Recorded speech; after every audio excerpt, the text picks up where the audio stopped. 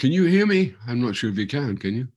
You can hear me? Yes. Hello, David. Yeah, there we go. We've got there. Yes, it's. I'm doing it without Annette. You're doing... yeah. Yes.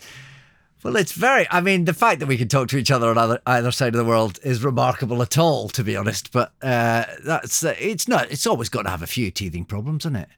Yeah, well, it was kind of nerve-wracking because I've been sent so many mics and so many things for so many different things. If you looked around this room, I could start a sound studio which I can sell from. When lockdown is over, you can flog it for a small fortune, presumably. Yeah, something. Yeah. Well, Brian, thank you very much. It's lovely to have you here. Well, I guess we'll probably just start then, shall we? Yeah. David Tennant does a podcast with Brian Cox. So, Brian, thank you for being here. Thank you for doing this. Now, I was reading your book about playing King Lear. Uh-huh. And in it, you talk about the opening night. And you say you weren't nervous. You say, I don't get nerves very much nowadays. Which feels to me, as someone who does, like a bit of a superpower for an actor. Is that still true? Yeah, I don't really get... I mean, maybe the flutter, but I really don't get nervous. I don't... I once worked with Edward Petherbridge, and the man has no nerves whatsoever. Right. And it was a lesson. He would be... he'd be standing he'd be in the dressing room, and his cue to go on would still be, the actor would have started the speech to go on, and lo and behold, Edward would still be there, and then he'd walk on in time for his speech, and he had no nerves whatsoever. I'm not bothered with nerves very much. I don't know why. Were you ever, or is this something you've... No, I don't think I really was. It was kind of, there was something about the inevitability of that you're going to do it. So there's no point getting upset about it. Right. It's going to happen whether you like it or not. And it's inevitable. And once you faced up to the inevitability of performing, nerves seem to fly away. Right. So we're talking today, you're in upstate New York currently. Is this where you live now? Is that your home? Well, yes, it is now because of my enforced situation, but it's gorgeous here. Can I show you quickly? If you can see out the window. I don't know if you can see out the window. Oh, beautiful. Yeah, it's a forest. Beautiful. We're in the middle of a forest. It's a beautiful part of the world, and it's been a privilege, actually, that because of this enforced thing, I've been able to watch the seasons. Because at the beginning of May, we had snow. Right. So it was and it's gone from hail, snow, and then just watching the trees were bare, and now it's the foliage. It's and the bird song is incredible. So it's amazing. Yeah. It's a long way from Dundee, obviously. It's a hell of a long way from Dundee. Yeah. Yes. Do you feel more Scottish the further away you are from it? Very much so. Yeah. I think the great thing about us, we Celts, is that Robert Louis Stevenson's great quote was, "I travel not to go anywhere, but to go. The great affair is to move." Right. And I think that is something that is we've done that. Our history is because we've been so kicked off places and lost our place and all that, and been moved around, and even right back to our Celtic beginnings, when we finally find these port of calls, either in Ireland or the north coast of France and Brittany, and then finally into Scotland. So it's kind of weird. So you know that you're an inveterate traveler. You've been part of that kind of shifting diaspora that's been going on for centuries, really. And so Scotland, I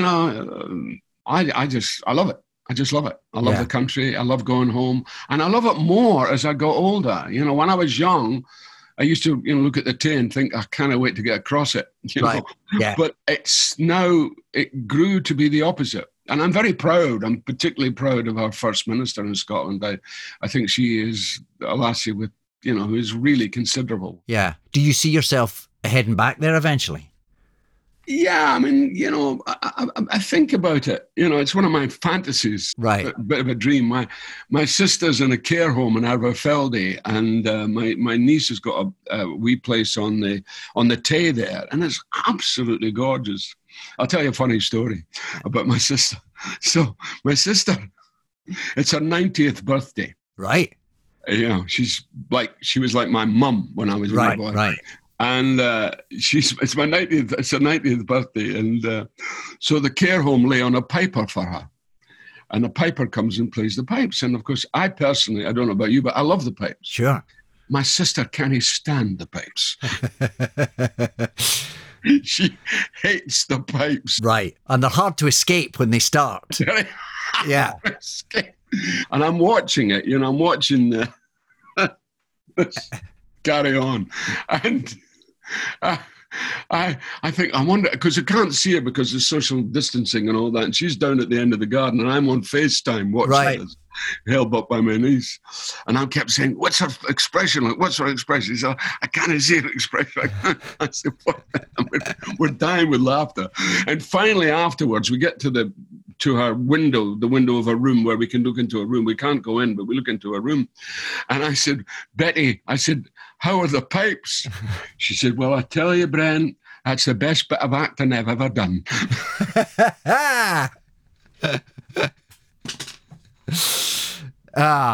It's interesting that in Succession, which of course is this huge success you've been part of recently, that Logan Roy comes from Dundee. I presume that was written in after you got the part. No, it was written after we started playing. I see, right, okay. I did 9 episodes born in Quebec. Oh, really? Yes, 9 episodes I did born in Quebec, Canada.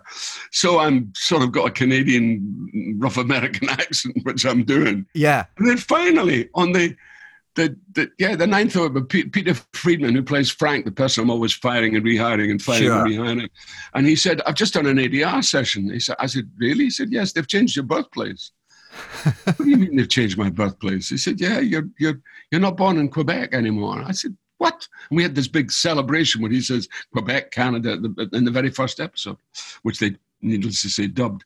And I said, "So where am I born?" He said, "Oh, I can't remember." He said, and then he looked up his device. He said, "Oh yeah, here we are. Somewhere called Dundee, Scotland." And I said, "That's where I'm from."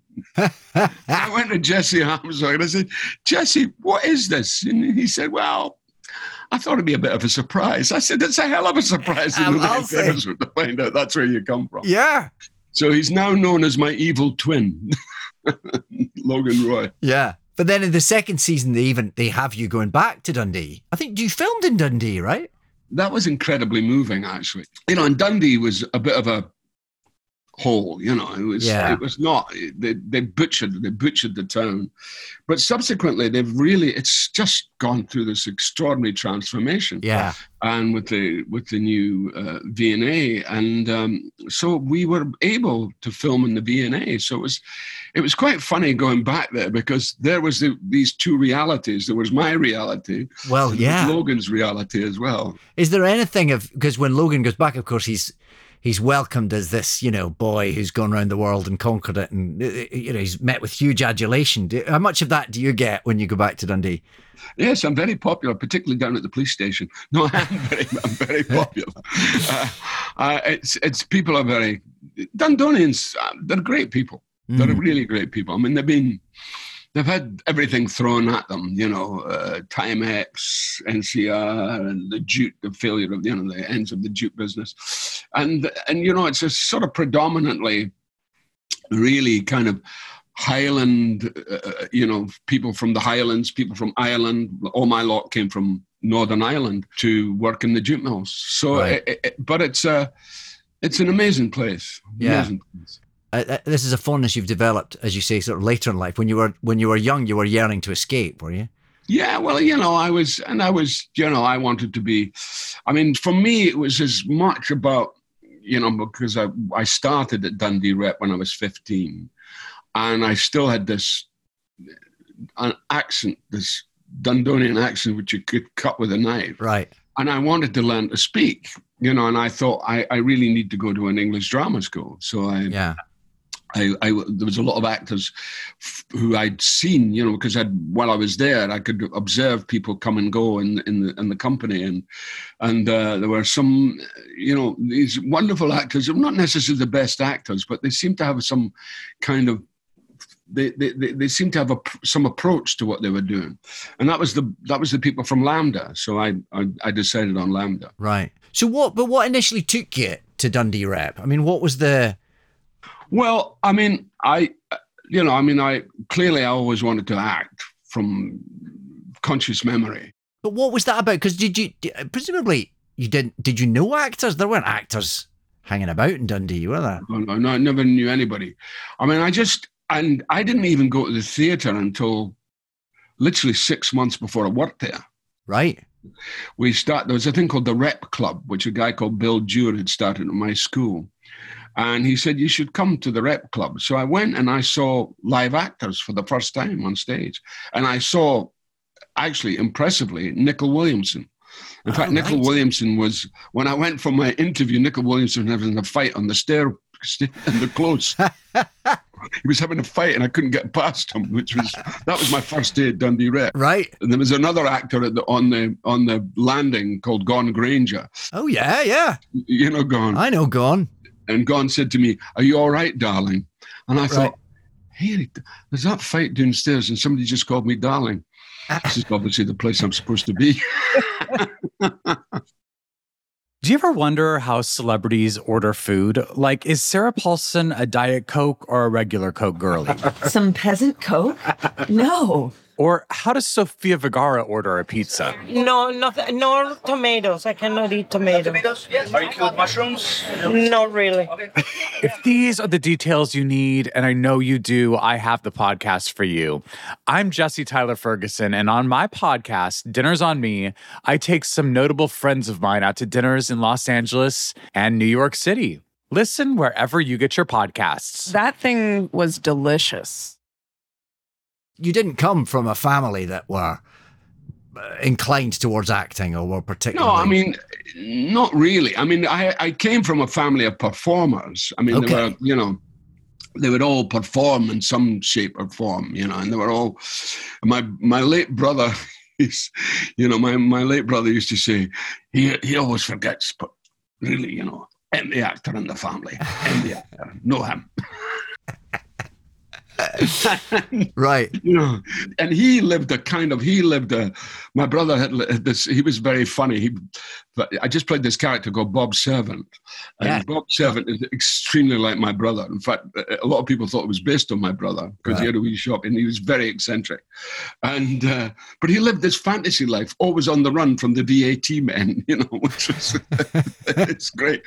He would talk about hitting the Mealy Pudding Trail. And it was all Western analogy. The Apaches are out to get me, Brian. We've got to be careful.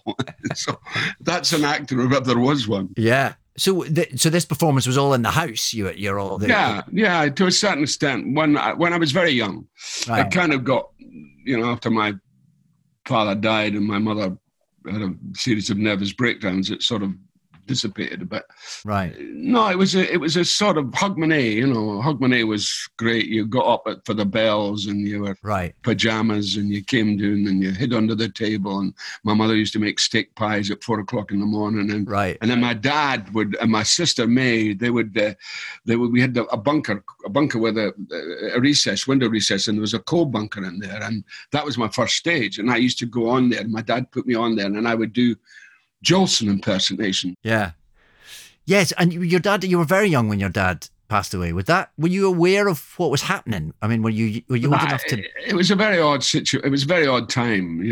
My mother had clearly, she actually ran away from home at one point, which was the beginning of stuff my dad made. He was a wee businessman. He was a wee shopkeeper, and but very, very loved. Very respected, and he did a lot of charity. In fact, my mother used to say, "Just remember, Brian, charity begins at home." Right.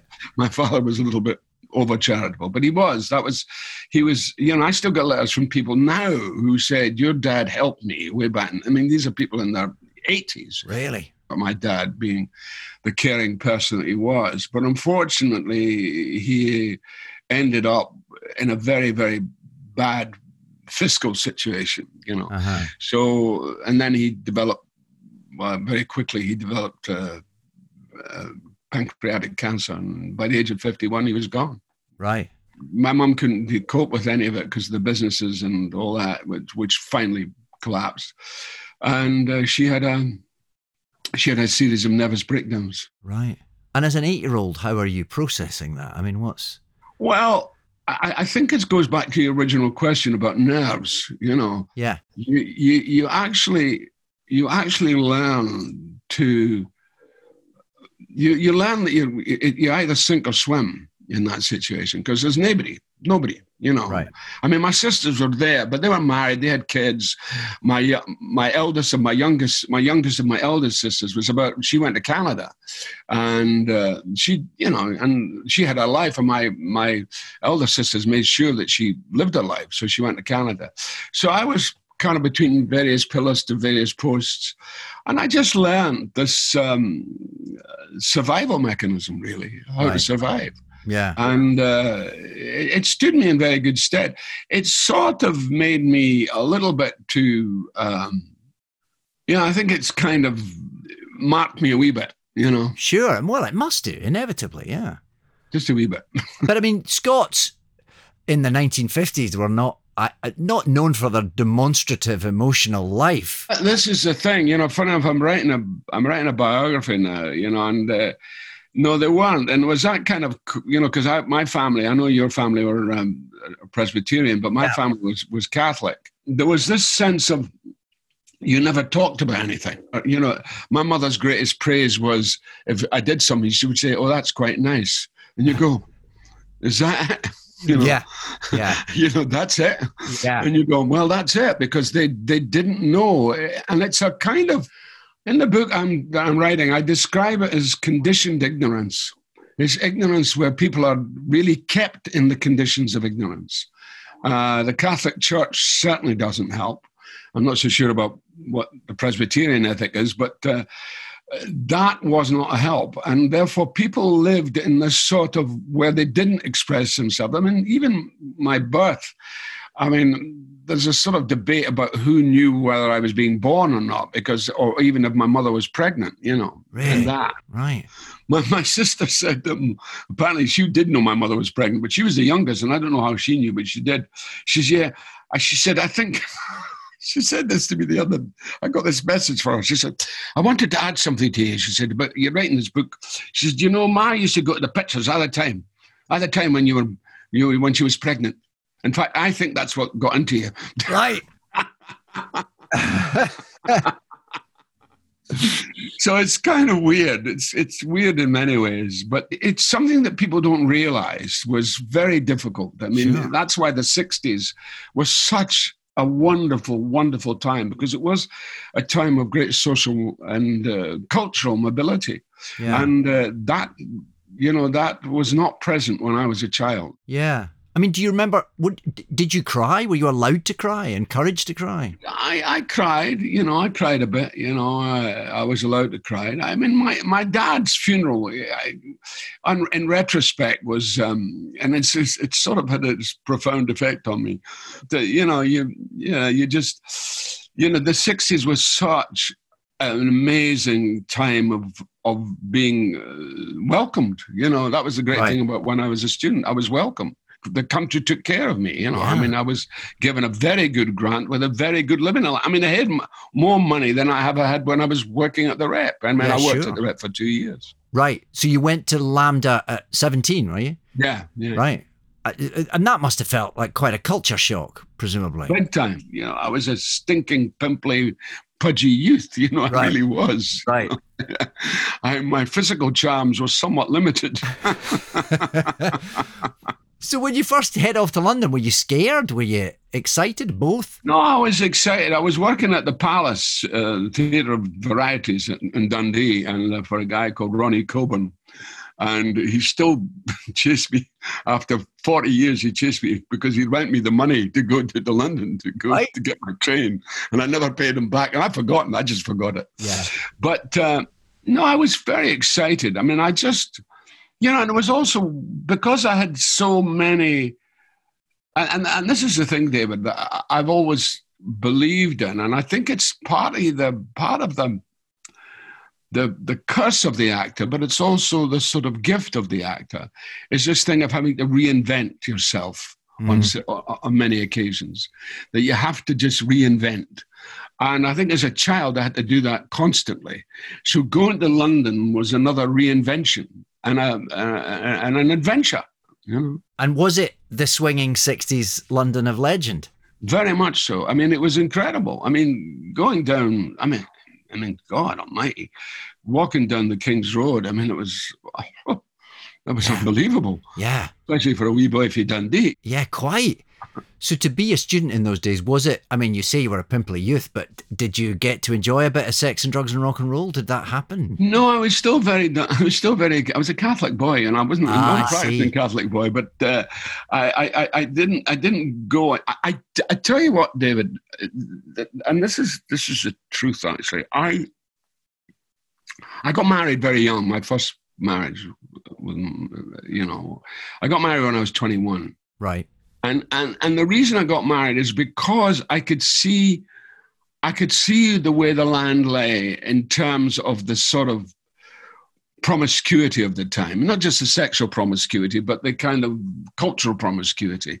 And I kind of thought I need structure, because I never had structure. I had no structure until I was 21.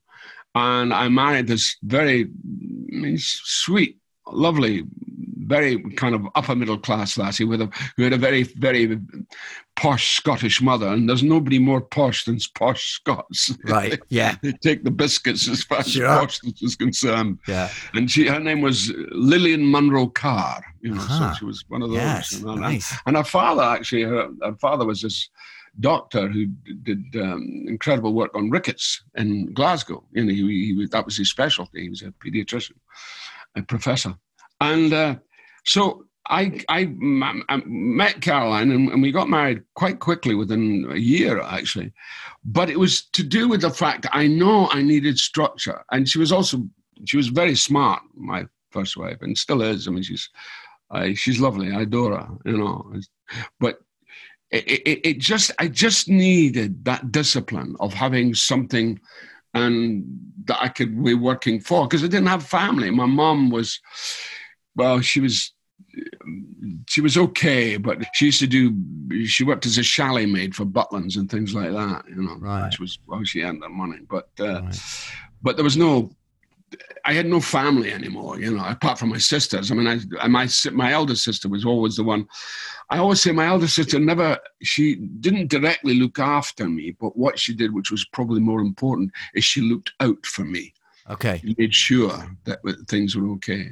Okay. So that's why, you know, the drugs and rock and roll were, you know, I mean, of course, the music was fantastic. I loved all that. But the drugs, I was a wee bit wary of. I mean, I didn't start taking marijuana till I was 50. Right. That was the first time I took it, and I haven't stopped. Right. So why did it take you so long? Because, you know, I thought it's like motorcycle riding. It's sort of wasted on the young.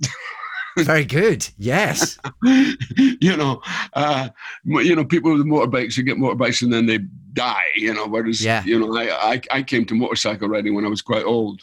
And the same with drugs.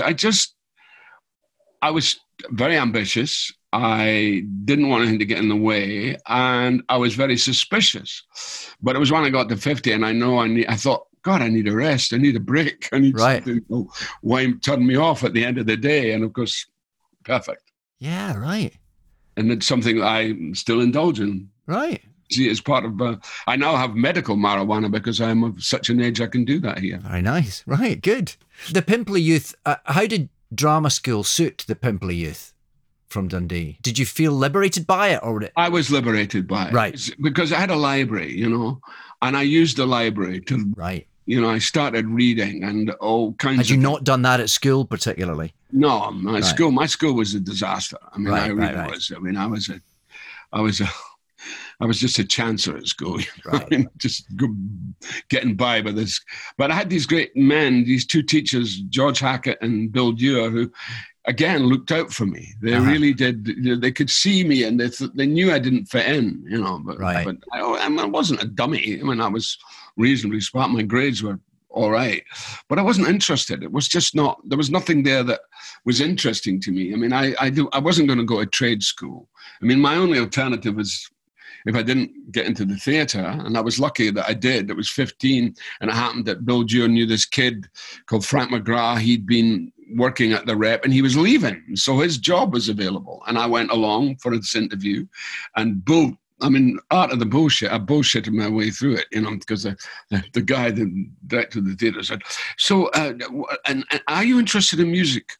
I didn't know anything about music then, classical music. And I just heard our teacher, Brad Cato, our music teacher, just played the trumpet march from Aida.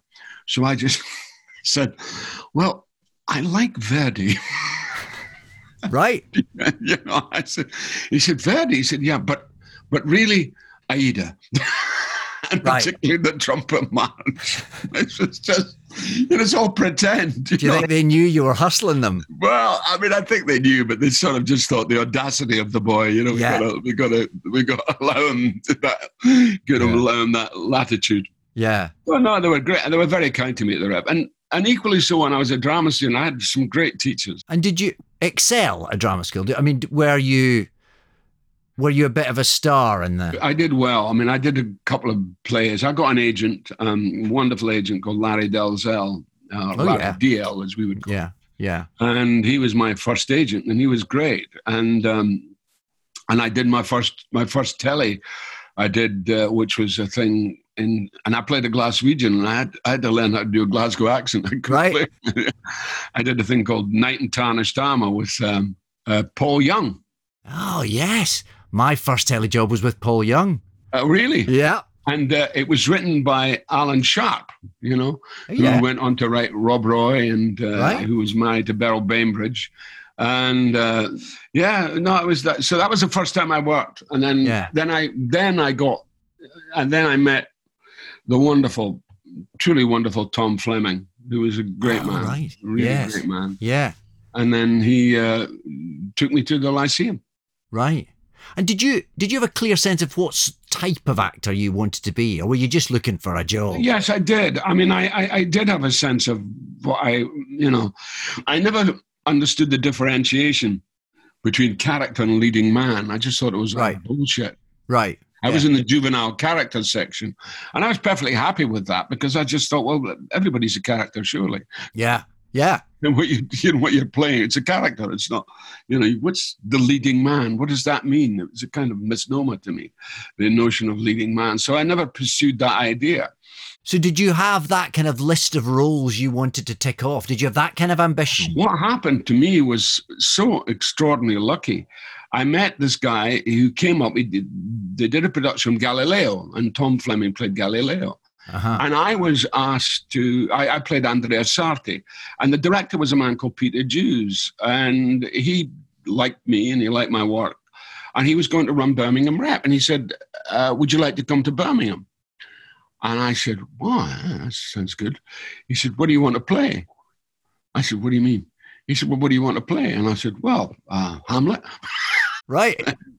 And he said, aye. He said, what else? I said, well, maybe Peer Gynt. He said, aye. I said, maybe Iago. Aye, Iago. And anything else? I said, well, maybe, what else? Well, I did that's good for starters. He said, fine. So I didn't play Hamlet, but I did play Iago, and I did play Peer Gynt, and I also played Bolingbroke, and I played Orlando. Wow, brilliant. And this was all before my 22nd birthday. That's amazing. That's amazing. Whenever I've seen you playing Shakespeare, you have a knack for making it sound spontaneous and conversational. And I wonder if is that something you particularly were aware of and striving to do, or is that just how it comes to you? It developed. You start with all the kind of the end stopping and the structure and the verse, and the verse, of course, is. I mean, I love Shakespeare. I just adore Shakespeare. You can't get round them as a writer. You just simply can't. But the thing about it was that, the history of it, I mean, Gielgud, of course, I was very lucky. I worked with Gielgud. Right. And Gielgud, he could go into flights of fancy, but then he could speak incredibly simply Shakespeare. He could, if you listen to Ages of, what is it called? The Ages of Man, I think it's called. It's an old recording that he did years and years ago. And he just, when he's resting into the text, he's astonishing. But then he gets off these flights of fantasy. Down, down I come, like glistering phaeton, wanting the manager of unruly jade. Down court, down king, for night owls shriek, while mounted lark should sing. So you've got that. Yeah. But then you can say, well, I know why that's there, but let's just think about it in a kind of way that people can understand, Yes. And so I kind of was blessed with it. And I was blessed with my instrument, my voice, which has helped me a lot over the years. So you were consciously, because obviously there's that British, English, probably British tradition of presenting classical work in a rather theatrical demonstrative, like the way you described Gielgud. Were you consciously going, no, I don't want to do that? It wasn't, there was and of course it was the period of liberation of John Barton and Peter Hall doing the Age of Kings with people like Ian Holm and David Warner. So there was that was very prevalent at the time. But I was I wasn't an institutional person. I was not really for the company as such. And particularly in the sort of late 70s when the Alan Howard stuff happened at Stratford, I couldn't get with it. And it was I was 40, when I was finally, and I was going through a divorce and I needed a regular job. So I went to the Barbican to do a couple of plays at the Barbican. And then I ended up going to Stratford, and it was probably one of the best things that ever happened to me. Right. I didn't expect to love Stratford at all, but I loved the closeness of it. I loved the fact it was, you were out away from home. You were there and I was divorced at the time, so I was on my own. So it was a very, very concentrated period for me. Yeah. And that was when you went and did Titus Andronicus up there, which you had a massive success with. What was it about that part that suited you so well, do you think? Well, again, it goes back to two things that happened, actually. I did a Macbeth in India. It was an India tour of it. And I remembered that this lassie who was my dresser, she was a Kathak dancer. And she came to me one day and she said, she was my dresser. And she asked if she could say something. And I said, yeah, sure was it. She said, I think, Mr. Cox, that I really get the feeling that you want to burst out. You want to explode and you can't. And I said, well, I can understand that. She said, yeah. She said, and I think it's to do with your movement. She said, you should move. You should move. And I went, really? She said, oh, yes. She said, you're very... You present the text wonderfully, but you should move. You should allow your body to move. And I went, okay. So I was doing the two famous speeches, the ones where you can't quote his two speeches. And she used to stand in the wings and watch me, and I would try stuff. And then I'd come out and I said, what do you think? Further, she'd say, further, go further. And she was 16. Right. And I went, okay. And eventually I was crawling all over the stage for the ravishing stride stuff. Wow. And it was so liberating. And the rest of the cast was thinking, what's going on? Of course, we didn't have any director or anything because there was nobody on tour with us. And then the other influence is all those Scottish actors. Is McRae and Fulton, who had this exactitude about them, but this kind of precise physicality. I mean, you've got it too, David. You do it as well, and you do it excellently. And it's that and it's part of our heritage. Right. That I thought, oh, wow, yes. And I can do that. And Titus, you see, Titus is such a wonderful play because it's this, it's described as a tragedy, but it's an early play of Shakespeare's. He wrote it around the same time as Richard III. And it's a play full of ideas. It's got Othello in there, it's got Lear in there, it's got Hamlet in there, Feign Madness, it's got all of it there. But what he does, he deals with tragedy in such an extreme that it becomes between tragedy, it has a huge comic thing, which is ludicrous. Life is ludicrous. And when when you dedicate yourself to something like the state of Rome as Titus has, and it's got more and more corrupt, and he can't see it because he's so locked into his old sense belief. And then it snaps, and it suddenly goes into this kind of madness. And that was the great thing about Titus, that just the sheer, and I owe that to John McCrae, I owe that to Fulton, Callum Mills, just those actors I worked with like 20 years before, right. And just having that extraordinary physicality about them. But I'm interested as well that it's not every leading man who would listen to a 16-year-old who knocks his dressing room door and says, can I give you a couple of notes? I mean, is that something you would always do, or was there something particularly about her that Well, she had a kind of presence about her. She was very, very modest. I mean, she never said anything really until this time. And why did you think she was right? Why did you think? Because I knew it.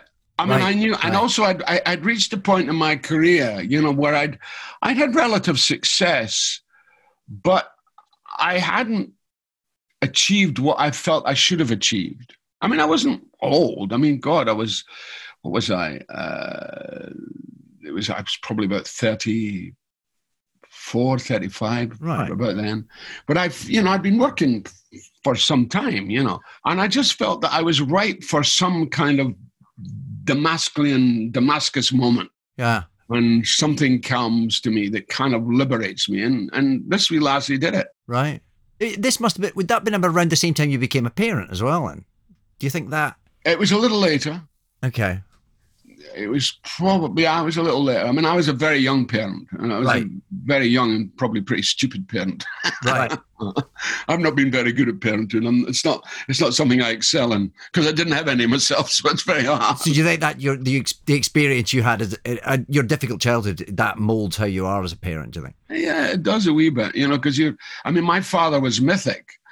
Right. And it's hard to be mythic as a father, sure. Because you're going, yeah. How do I do that? How do I achieve that mythic status? Yeah.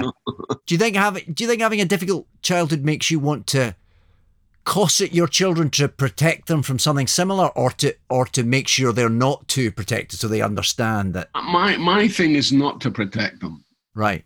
I differ from my wife in that. I mean, I just think, having lived through failure as a child, big time, and scholastic failure, I get driven by the fact that I should be responsible, and I should set down boundaries and all that stuff. And I'm hopeless. Right. I'm useless at all that. But I also feel that children should be allowed to fail. Right. You only really learn from failing. And of course, that's the story of my career. It was through my failures that I learned. Right. Through things that I didn't quite achieve that I learned. How do I get over that hump? How do I negotiate the next bit of that? Yeah. You've worked on both sides of the Atlantic for the last, really since, was it Rat in the Skull that first took you to America? And since then you've been pretty bi-coastal with your work.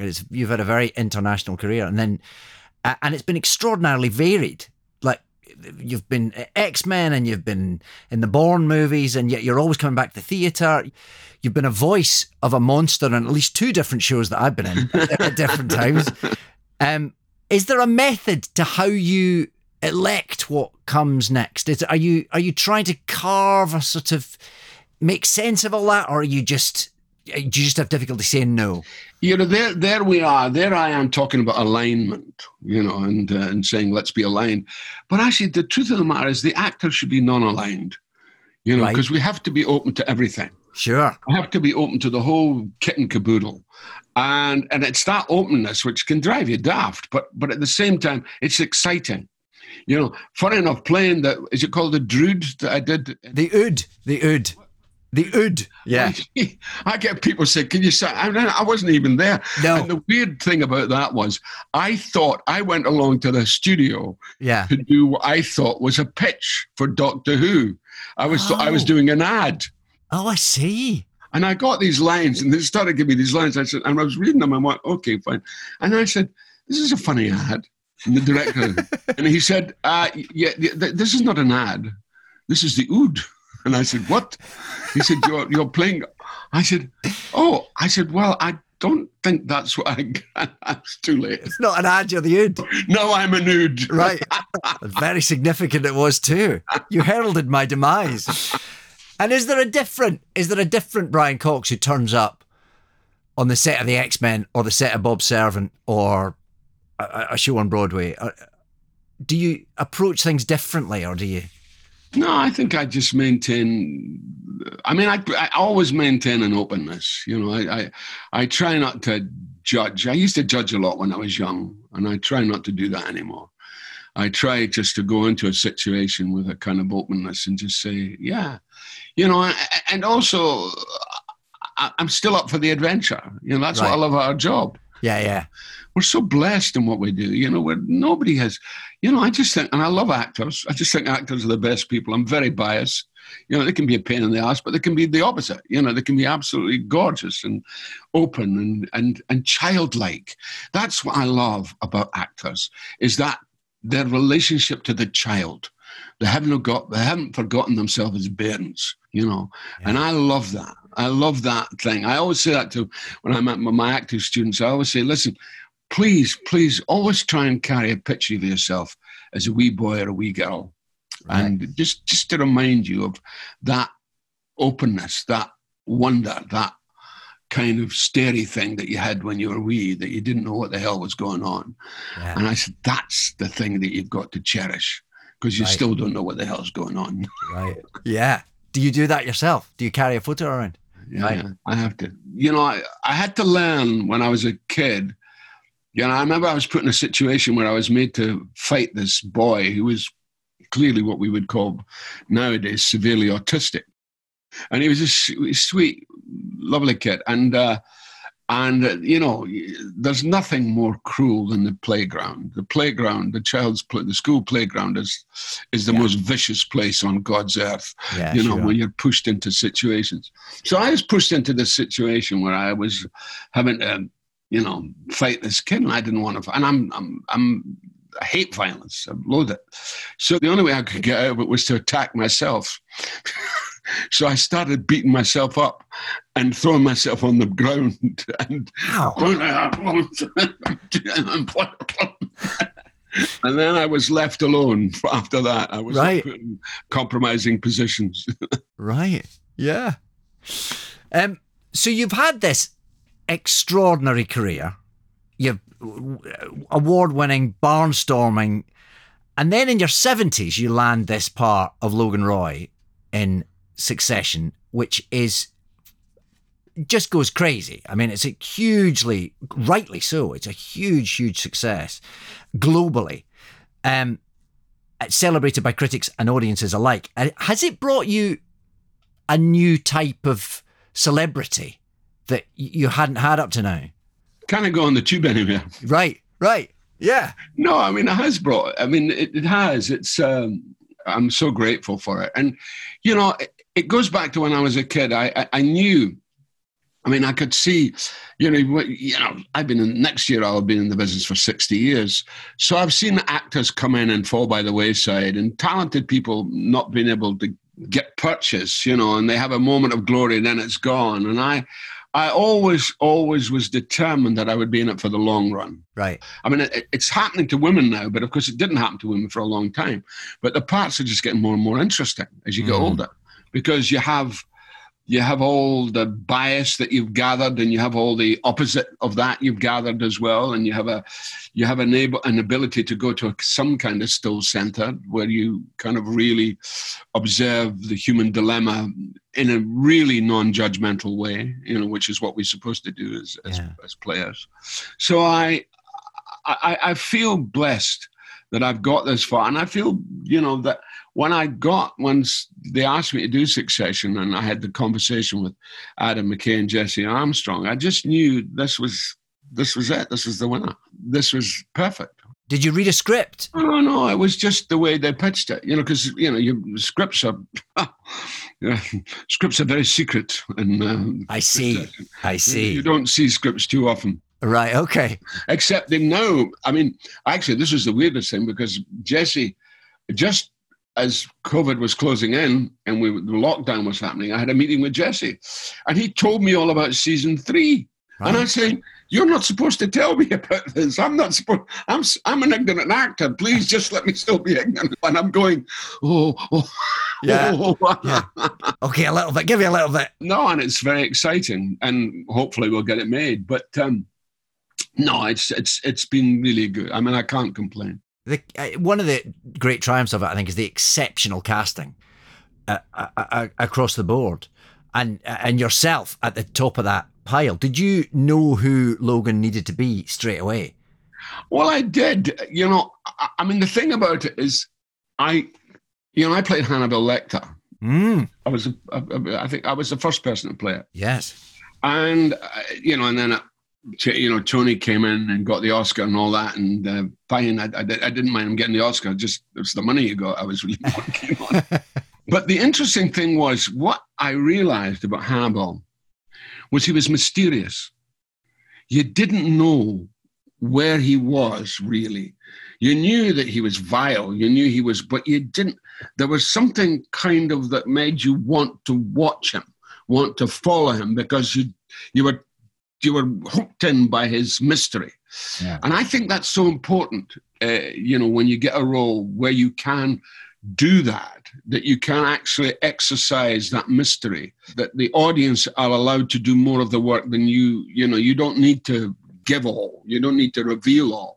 And I felt that about Logan, because I just thought Logan was mysterious because he's, he comes from, unlike the Murdochs or the Trumps, it's not inherited wealth.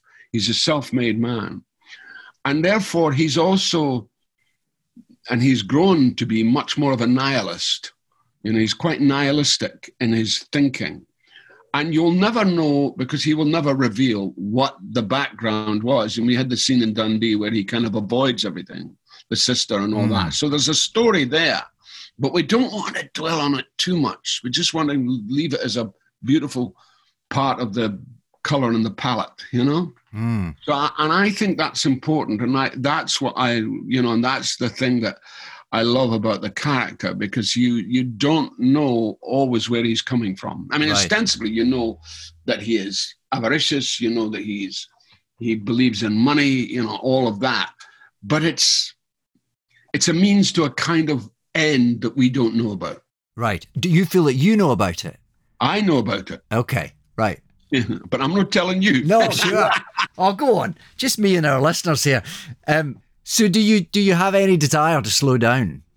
No, I think slow down is the way to dusty death. I think you go till you drop.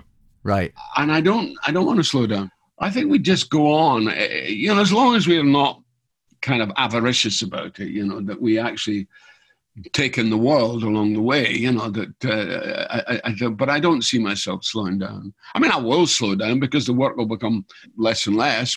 My age may discriminate against me, but no, I don't. I feel good. Well, thank you very much for taking this time today. It's been brilliant. Oh, well, it's so nice to talk to you, David. I likewise. I see you at a distance, and I never get a chance to say how fantastic you've done. And as a fellow Scot, I'm a hell of a proud of you. Well, that's very kind. Well, I've always been a big fan, so it's very nice to be able to do this. Okay, David. And thank you for being part of this.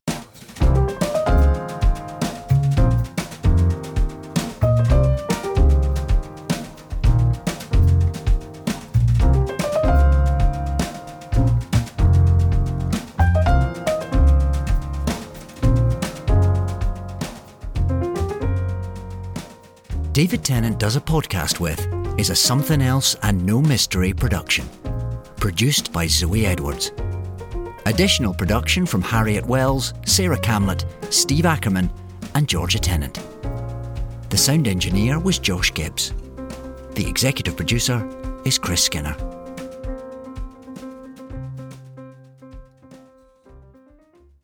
Next time. And so I had to go out to the pool and, scream at finding my mom dead in the pool. And I felt like that just really sort of set the tone for the rest of my career.